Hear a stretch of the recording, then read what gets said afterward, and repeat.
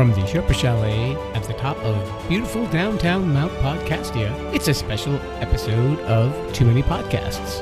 I'm Jim the Podcast Sherpa, and today it's a special episode where I get to speak with people from the entertainment industry.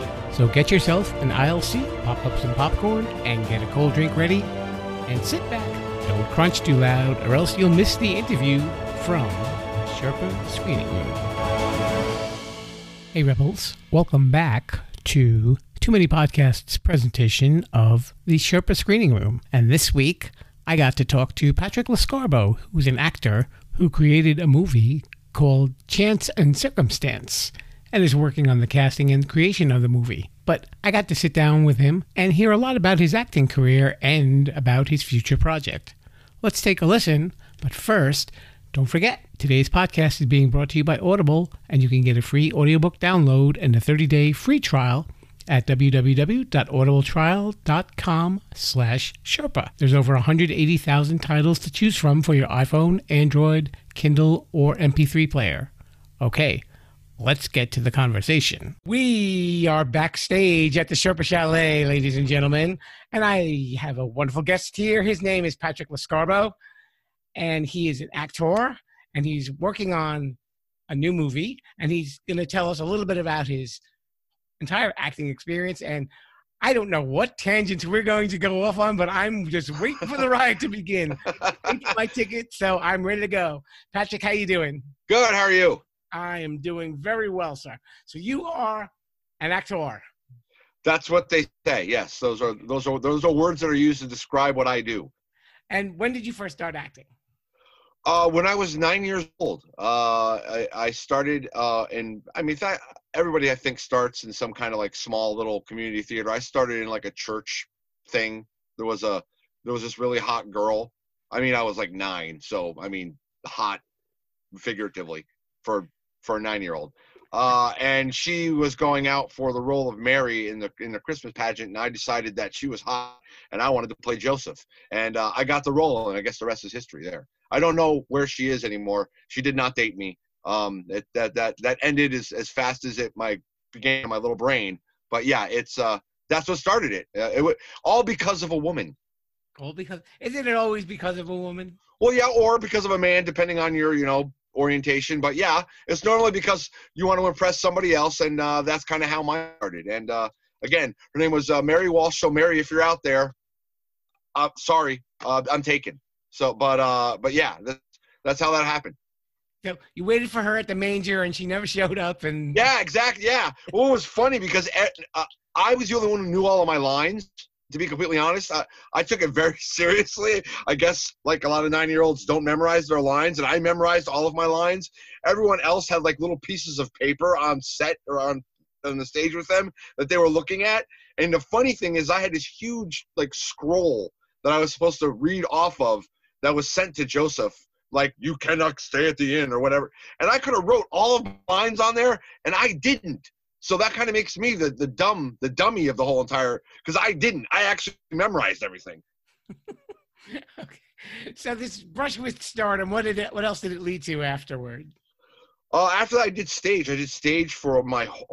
I've done King Lear. I've acted all over Vermont, New York, Massachusetts, Virginia, a couple things, and then of course here in Texas as well. But I've done everything from musical theater. I was Frederick and Pirates of Penzance at one point in time. I was in Gypsy, all the way up to things like The Normal Heart, which is a play that was recently made into a movie by Barbra Streisand, was starring Mark Ruffalo. I wasn't in that one, unfortunately. I guess I'm just not good enough for Barbara. But I did that, some politically charged things like that. I did Crimes of the Heart, which is like a Southern love story thing. I've done, like I said, Shakespeare, just about everything. I've done everything on stage I think that's possible, except for Rent. That came after me. I was done. I can't sing that well. So yeah, I didn't end up I've never done a revival of Rent. But yeah, I did all just stage until about 3 years ago. And then 3 years ago, a friend of mine who actually was the stand-in for John Goodman for a number of years said, hey, you're pretty good at it. He was actually running a theater that I was doing shows at. And he said, "Hey, you're pretty good at this. Have you ever thought of doing it professionally?" And I did, like when I was like in my 20s, like many moons ago. I sent out all my headshots and resumes. I went to like a Barnes and Noble that back then. Actually, it was a Walden Books. For all of you old people, Walden Books is the pre-Barnes and Noble. Okay.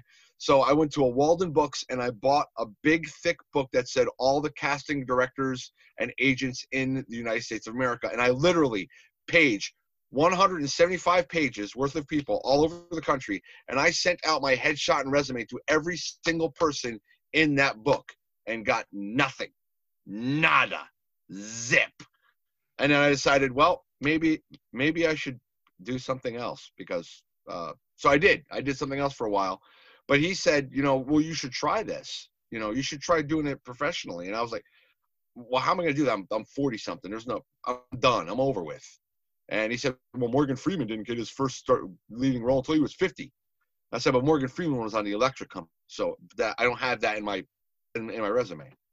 And I went out and I submitted for a role for a film, a student film, shot that, got the part in that, and then I just kept getting role after role, done some TV, done some actual films, and now I'm making my own. Now, you said when you were doing some TV, you were telling me earlier that you did a UFO. There is a television show, it's on the Travel Channel, I believe, called UFOs, The Undiscovered Evidence. And I did a role as, I guess, the guy, I can't remember the guy's name. It escapes me right now. But I played the role. It's on my IMDb. Look it up there. I can't remember it. But he was the first person who ever coined the term flying saucer or UFO. Flying saucer, I think, is the term he coined. And he shot it literally inside of a hangar of the Texas National Guard. They have a hangar out here in Austin. And they had like a wind machine blowing at me. They had fog blowing at me. And I'm inside a Cessna. And people are just like shaking the wings the whole entire time to make it look like the plane is rocking. Like I'm slowly rocking. I'm looking out. I'm tapping my instrument panel. And these guys are shaking the thing back and forth. And I was like, this is going to look stupid. I finally watched it. And I was like, wow, it looks like I'm actually flying a plane. That's wow, okay. So that's how that works. But yeah, they just like shook the plane for like 10, 15 minutes while they discussed my character. No lines, just me looking very intently at a saucer flying through the air. Hey, stardom takes an odd road sometimes, right? Yeah, you start somewhere. I started as the guy who first saw UFOs. You start, wherever. I started as a guy in a hangar. Why do you think it's so hard to get into the business nowadays as opposed to maybe like 30, 40 years ago? I actually don't think it's harder to get into the business. I think it's harder to get paid to be in the business now. And so you've got a flip side to this now going on. Like back in the day, you got paid really, really well, so there were so few people who could even try to make a living at it because there were so few platforms, so few studios that you could actually work at. Now, everybody has a streaming platform. Everybody has a show idea. Everybody has a YouTube channel. I mean, I have a YouTube channel with 10,000 followers. I don't even know what they follow. Because literally, I basically put dumb stuff up there all the time. Just me ranting about something, or I'll put like an audition clip of something I did, and I'm like, you people are following this you have no lives or what? But that's the flip side is, but I don't get paid. A lot of actors right now don't get paid because they're trying to break into paying gigs. So I think more actors can actually ply their craft more readily now. But I don't think they get paid because there's such a plethora of people who are just like, I want to act. And the crazy thing, I actually talked to a girl. She was on Game of Thrones. I had no idea she was on Game of Thrones when I talked to her. But she was a lead in a movie, and I was an extra in this movie. And I was just sitting down at the table, and I was eating. She happened to sit next to me. So I noticed that she was, the lead. I'm like, and I didn't realize that she wasn't from America at first because she was using an American accent the whole entire time. I'm like, oh, you're from England. You know, she's like, oh, yes, I'm from England. Yes. That's right. And I'm like, you know, you guys just beat the crap out of us in acting. You know that? Because you take it seriously. You take it as a craft. And a lot of people over here take it as just a way to make money, you know, or a way to get rich or a way to get famous. And you guys take it as an actual craft. So like I said, take the show Game of Thrones. The only American on there is Peter Dinklage. Said everyone else is English, and they're just kicking the crap out of all of us American actors. She goes, oh yes. And then like 3 weeks later, watching Game of Thrones, I'm like, oh my God. I just talked about Game of Thrones to a girl on Game of Thrones about Game of Thrones. I am an idiot. So, so it's a different take on it over here, I think. And again, people can get seen a lot easier now. I don't think it's harder to act. I think it's harder to get paid to act now because of so many people are willing to act for nothing, you know, to get exposure. And I mean, and we all start out that way. I'm not saying anything bad against people who act for free. I'm not, you know, hey, everybody starts out that way. I started out that way. But there comes a point where you've got to go like, look, okay, I can't pay my rent and exposure bucks. I can't pay my mortgage in IMDb credit. And pizza on set will only get me so far as my meal on set, you know, a pepperoni pizza. So I think it's a little bit harder now to get paid work because there are so many people who are willing to do it unpaid. And I'm not talking about big paychecks. I'm talking about, I've been on some feature films, you know, for first starting out people, but then I noticed that the same person's doing like the third or fourth feature film and they're still not paying people, and actors are accepting that. So it's easier to get seen, harder to get paid now. Do you have any particular memorable stories from when any of the movies or TVs that you've done, apart from the being in an alien spaceship? Yeah, there's this one film that should be coming out, I think, this year. It's called Breaking the Loop, and I played a cop of sorts, and he was not a nice cop. He's a very, very bad cop.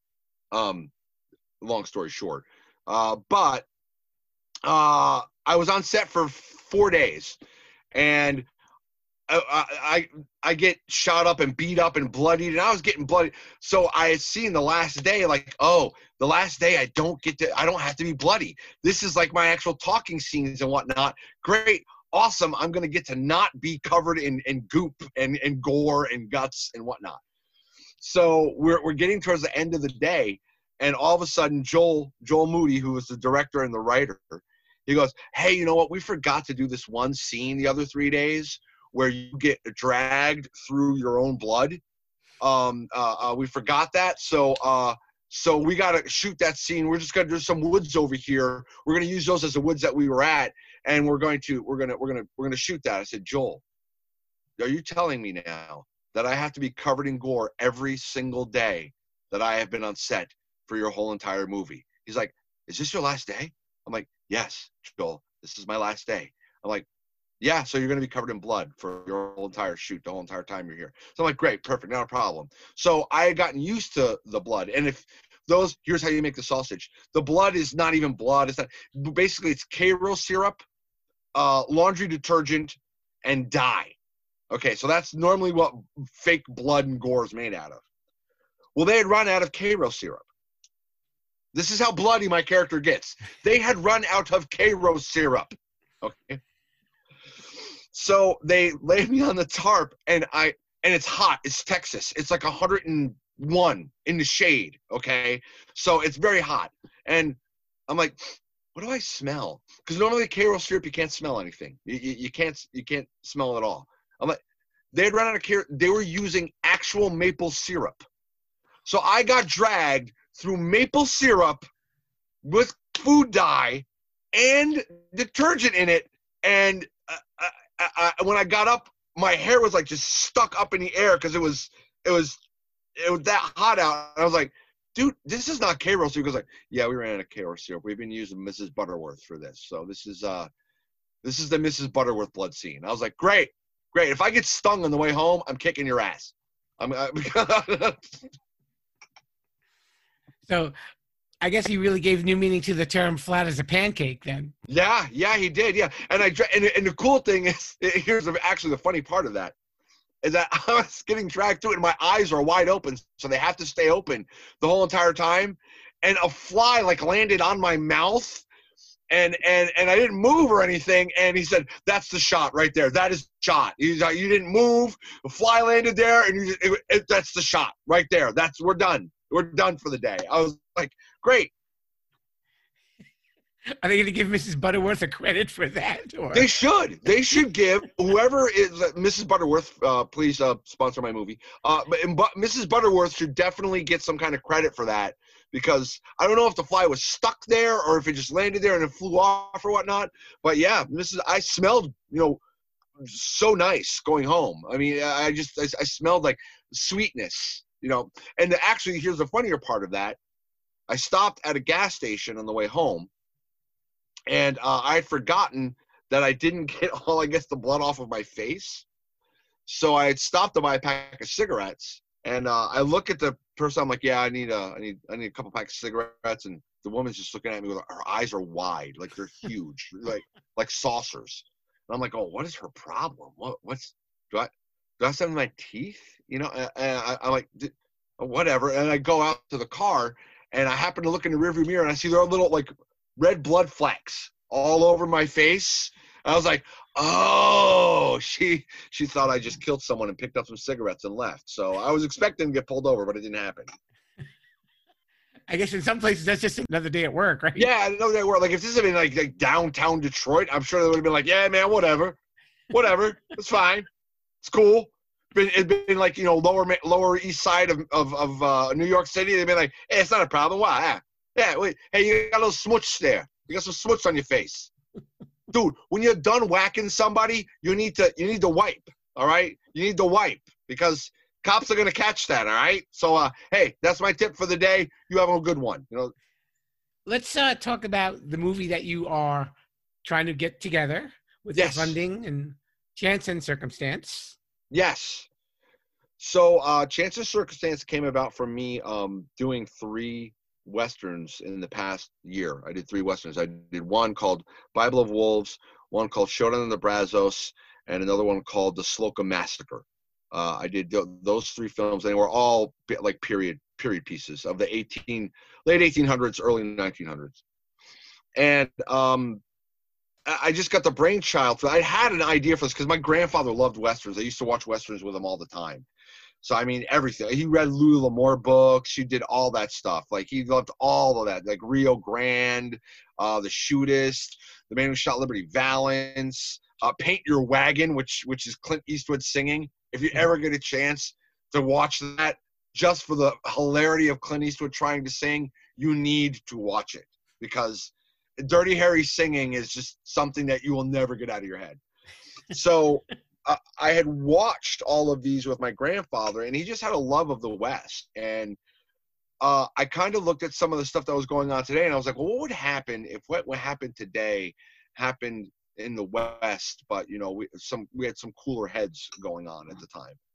And basically, it's about 2 West Point graduates. This is a Reconstruction era, which not a lot of Reconstruction era Westerns have been made. Normally, it happens, during the Civil War, before the Civil War, or way far after the Civil War. Normally, there's not a lot of Reconstructionist stuff going on there. So mine deals with these 2 ex-West Point graduates. The war is over, and they fought on opposite sides of the war during the war. And they come back together during the Reconstruction part of the South, and they're fine with it. Everything's fine for them. It's like water under the bridge. You shot at me, I shot at you, but it's over. Done. We're cool. You survived, I survived, yay, okay? But some people don't see it that way. It's not over for them. And basically the log line is, in their present, they have to face their past if they're going to have a future. It's really timely, I think, especially for what's going on now.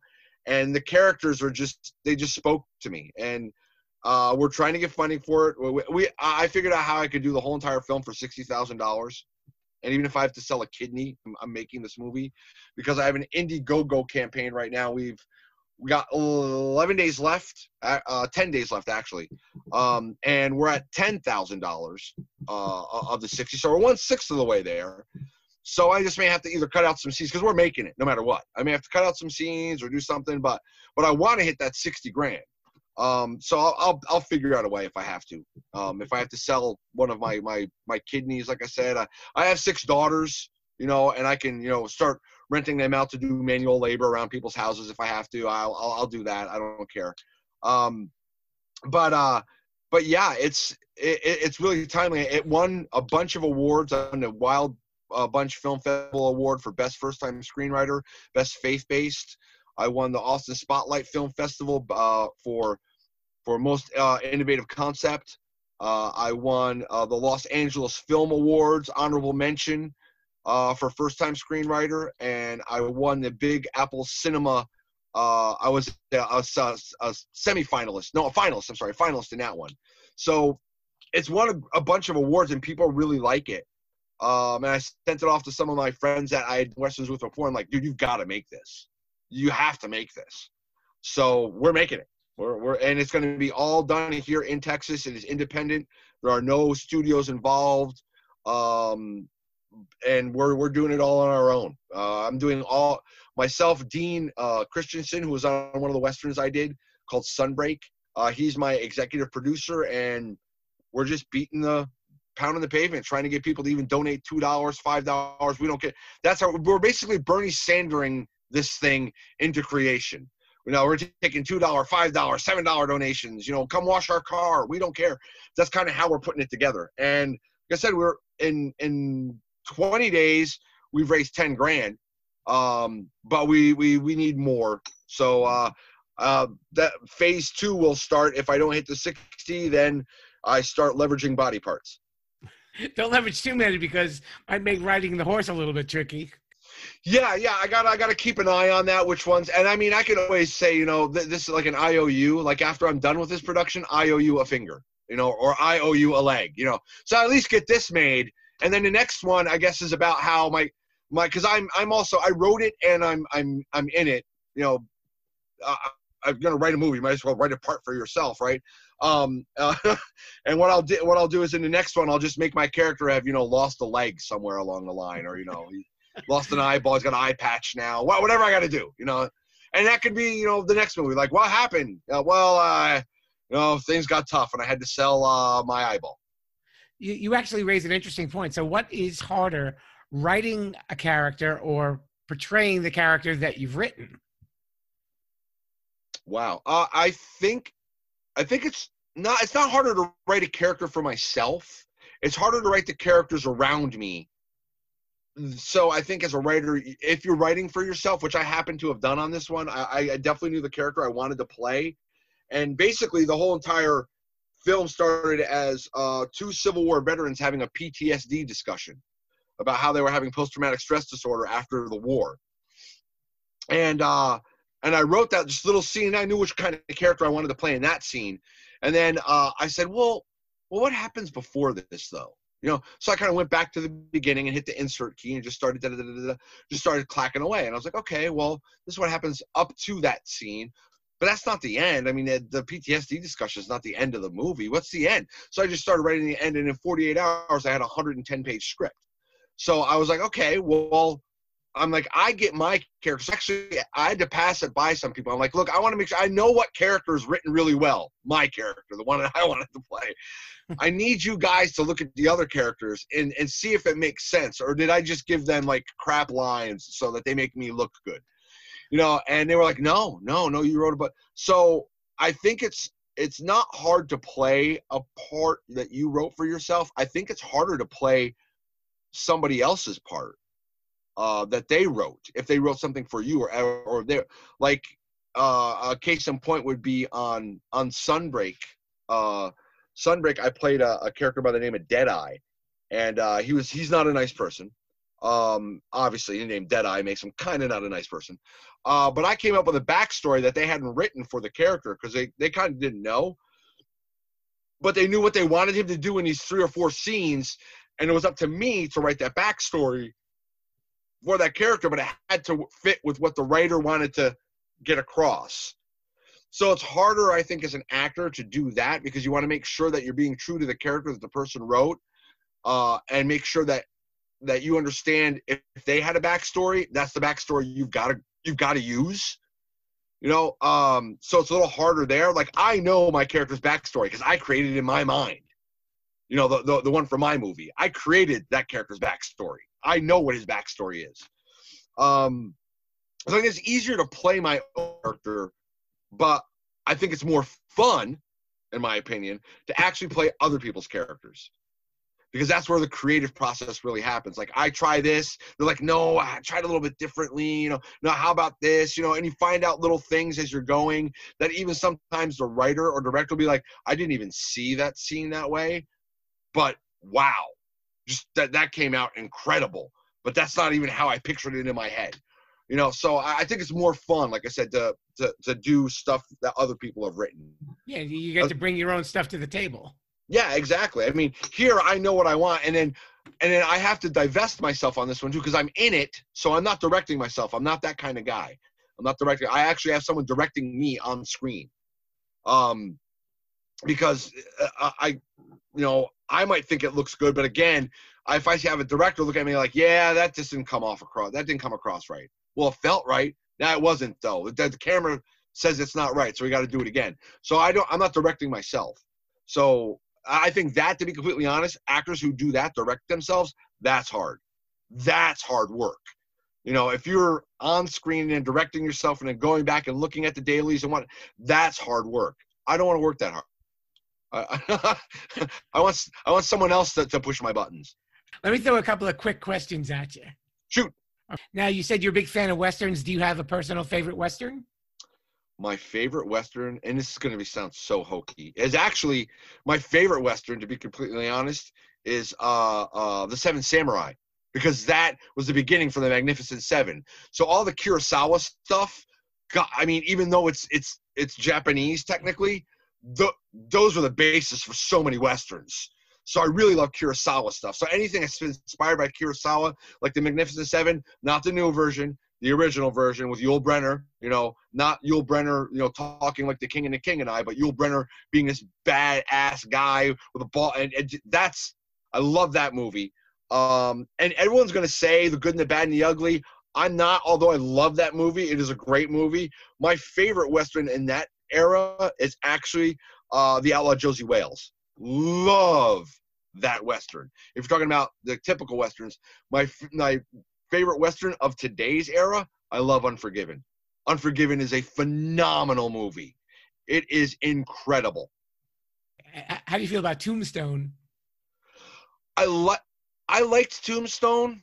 I think it was too Hollywood, a little bit too Hollywood in my opinion, although Val Kilmer was hands down the best Doc Holliday ever on the face of the earth, bar none. There will never be as good a Doc Holliday as Val Kilmer pulled off in Tombstone. But there were things, and here's the difference between kind of like my film and like Tombstone, is that I'm also going for a lot of historical accuracy in my film. Like, there are certain different saddles that different people rode. Like, not all people had those big horns on the saddles. There were McCullough saddles. McCullough saddles didn't have a horn. So there was kind of a mix and amalgam. The tie downs that everybody sees, whenever the guy's got the holster tied down to his leg, that's crap. That didn't happen, really. That's a Hollywood invention.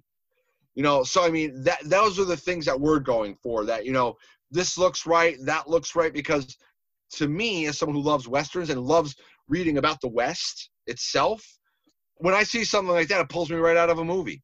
I'm like, they didn't tie their horse. That's not accurate. And then, like, if the commanding officer is riding a big black steed into battle, no, they rode great chargers. I mean, big black Arabians, didn't really weren't really around back then. Horses were expensive. So those are the kind of things that we're going for in ours that are a little bit different, I think, than things like Tombstone. But again, don't get me wrong, love Tombstone, love, like I said, the Doc Holliday lines are great. Even the Wyatt Earp lines, Skin That Smoke Wagon. I love lines like that. But mine's a little bit different than that. Mine's got a message hidden in everything that's done inside of the movie. And I think that's what I love about mine. And there were some Westerns that had those messages, but I'm kind of bringing that really to fruition. Some of, like, The Good and the Bad and the Ugly had a huge message to it. Butch Cassidy and Sundance Kid had a huge message to it. You know, mine has a huge message to it, but mine's hidden a little bit more. But when it comes out, you're like, oh, wow. Well, I've been watching this the whole entire time, and I had no idea we were going here. All right. Yeah. How about this? Is there any actor that you would have loved to work with? Any, you know, living or dead at any particular time? Wow. Actor I would have loved to have worked with. I would have loved to work with Robin Williams, to be completely honest. I would have loved to, because you want to talk about a guy who had range. I mean, this is a guy who, when, you know, even after he was, you know, off the drugs and whatnot, could go on a stage for an hour to an hour and a half with absolutely no prepared material at all and just go 900 miles a minute, okay, firing on all cylinders the whole entire time. And then he could do things like Good Will Hunting, or he could do things like The Fisher King, or he could do like 1 hour photo. That is range. That, I mean, I would have loved to have acted, if you want to go with people who are past. People who are current today that I would love to act with, and I mean, I probably never get to act with him now because he's retired, but Daniel Day-Lewis. Oh, you want to talk about a guy who can act. I mean, that's just, again, nothing he can't do. He doesn't do comedy, though. He's all drama all the time. You know, so that's, but man, can he bring it home when he needs to, or needed to, I guess. I mean, he's in retirement, but is he ever really in retirement? You know, I mean, I'm sure if someone came along and said, because I guess, and this is the funny thing, he's a cobbler in Italy right now. I think a 3-time Academy Award-winning actor, all right, and he's decided to give it all up to make shoes. Okay, I guess if that's what you want to do, but I guarantee you if someone came along to him into his shoe store and said, Mr. Lewis, we have a really, really great role for you, I guarantee you he'd probably come out of retirement. It was good enough. I think that would be kind of odd to walk into a store and go, listen, I need a moccasin fixing. Hey, weren't you in my left foot? Weren't you in my left foot? Weren't you in my left foot? What? Hey, wait a minute. Wait, weren't you in Gangs of New York? This is, what? You look just like that Daniel Day-Lewis guy. You know? You must get a lot of that. Hey, you looking like a Daniel Day-Lewis. Yeah, and he's like, yeah, blah, blah, say Simon, yeah, no, yeah, because I am. Now, do you want me to put the soul back on this shoe, or do you want me to talk about Hollywood? Which do you want me to do? Yeah, you gave me your right shoe, not your left shoe, so we. Yeah, exactly. I bet he hears that all the time as a cobbler. Oh, is this the one for the left foot? If there was a movie that you wanted to put yourself into, like just replace an actor, not if that their performance was bad, but the movie that you would want to be in, what would be your dream role? My dream role is Han Solo in Star Wars. That is my dream role. That is the character that I admire the most in anything that is ever written ever. By the way, Star Wars, also The Fortress, a Kurosawa movie. But yeah, Han Solo is, you know, not, hey, Harrison Ford is friggin' Han Solo, end of story. But that is the role that I believe I was born for. I was just born too late. I was born way too late. You want to give me I got a bad feeling about this? I have a bad feeling about this. And it's in and it depends on who you're doing. Like, I have a bad feeling about this. I have a bad feeling about that. I mean, everyone has a different iteration. And even R2 says it, I swear, even though it's in like, there's you know he said it. You know that there's somewhere in some mock-up movie there's a subtitle of R2 saying I have a bad feeling about this. Like it goes beep boop beep boop. I have a bad feeling about this. Beep boop beep boop. My favorite line of his is actually not even I have bad feelings, but my favorite line is I know from Empire Strikes Back, because that was not supposed to be what the line was. He improv that at Kasdan's request. And Lucas threw a hissy fit. He was mad. He was like, this is a love story. This is supposed to be the big. And the guy's like, no, dude, this is going to play. Trust me. With the way the rest of this movie's going, this is going to play. And it's like the bet. I love you. I know. And the Star was born, right? Yeah, exactly. And the Star Wars was born. I won't ask you about podcasts because you said that you hate what your voice sounds like on a podcast. So you won't be hearing this then, right? No, I won't. I will not listen to this at all. I will have my friends say, I can't believe you said that. And I will go, I said what? They're like, you don't remember? I'm like, no, it comes out and then it's gone. It's gone. It's like a fire and forget thing. You know, it's like an ICBM. I just let it out there. It either lands or it doesn't, and then I go on to the next. Okay. So I won't have to have my lawyer, Dirty Louie, write up a transcript for you or anything like that. No, not at all. No. Vinny, Okay. Dirty Louie, is your lawyer's real name Dirty Louie? Because I grew up like in New York, and I had friends like Vinny the Fish Squalia, and Louis left lung Lopez. I had people like that. We were talking about Mr. Bruce, my voiceover guy. So I was wondering if you were an Australian voiceover guy, if you could say, you're listening to Too Many Podcasts, the podcast about podcasts. You're listening to Too Many Podcasts, the podcast about podcasts. Good day. There we go. I have a backup for Mr. Bruce just in There you go. Yep. Let's throw another podcast on the Bobby, shall we? Patrick, we have this portion of the show, and it's called Shameless Self-Promotion. Shameless self-promotion. Shameless self-promotion. Okay. And this is where you can let our listeners know how they can get in touch with you. Great. Go ahead. Oh, it's now. Sorry. Okay, so here's how you can get in touch with me. You can go to @Chance and Circumstance Film on Facebook. I'm there. You can go to my IMDb, Patrick Lascarbo. I'm on IMDb, and you can get a hold of me through there. My agent is the Boyson Agency. They have a link there on my IMDb as well. I have my own personal Facebook page, which is Patrick Lascarbo. Wow. That's real new. It's so innovative. And then I have a YouTube channel, which is, here we go. Ready? Patrick Lascarbo again. So I have a YouTube channel. It's got about 10,000, and I post stuff on there. Probably you'll look at it for 3.5 seconds and go like, this guy's an idiot, but that's fine. I have that. Then I have a Twitter account, which I don't know why, because I barely use it. But it's Patrick EL 33. That's me on Twitter. And then, I have Instagram. Again, a thing that I basically hand off to my daughter and say, can you post something? Because I don't know how this works. My Instagram is Patrick_Lascarbo. Again, wow, how cool. And then there's actually an Instagram for Chance and Circumstance, the movie as well. It's called Chance_Circumstance. Whoa, a big one there. And then, like I said, we have the Indiegogo link. If you go to Indiegogo and type in Chance and Circumstance, we pop right up there as well. So those are all the ways you can get a hold of me. I'd give you my phone number, but my wife will kill me. So we've been talking to a man who clearly has the market cornered on Patrick Lascarbo. Yeah, there is that. I have that. That domain name is mine. It's mine. I dare you to try and get it. I dare you. And we're going to keep our eyes open for Chance and Circumstance, and hopefully that'll be in some theaters, and it'll be something for all to enjoy. Oh, definitely. Like I said, we're it's getting made. Just, don't know when. Okay. Well, we'll keep our fingers crossed for you. Patrick Lascarbo, thank you so much for coming on down. My pleasure. You guys have a great night.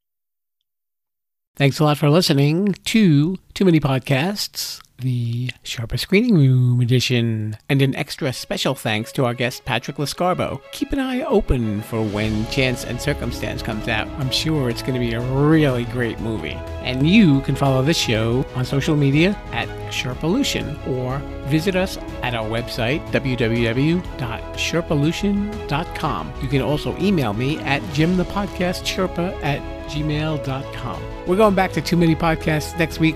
We'll be hearing from one of your favorite podcasters. Hope you guys have a great week, and I'll bet Mr. Bruce can round up cattle like he can round up guests at the Sherpa Chalet. Care to demonstrate, Mr. Bruce? Thanks for listening to Too Many Podcasts. Please disperse. You can go home now. I said you can go home now. Viva la Chapelition. Viva la Chapelition. Yeah, I'll come back now, you hear?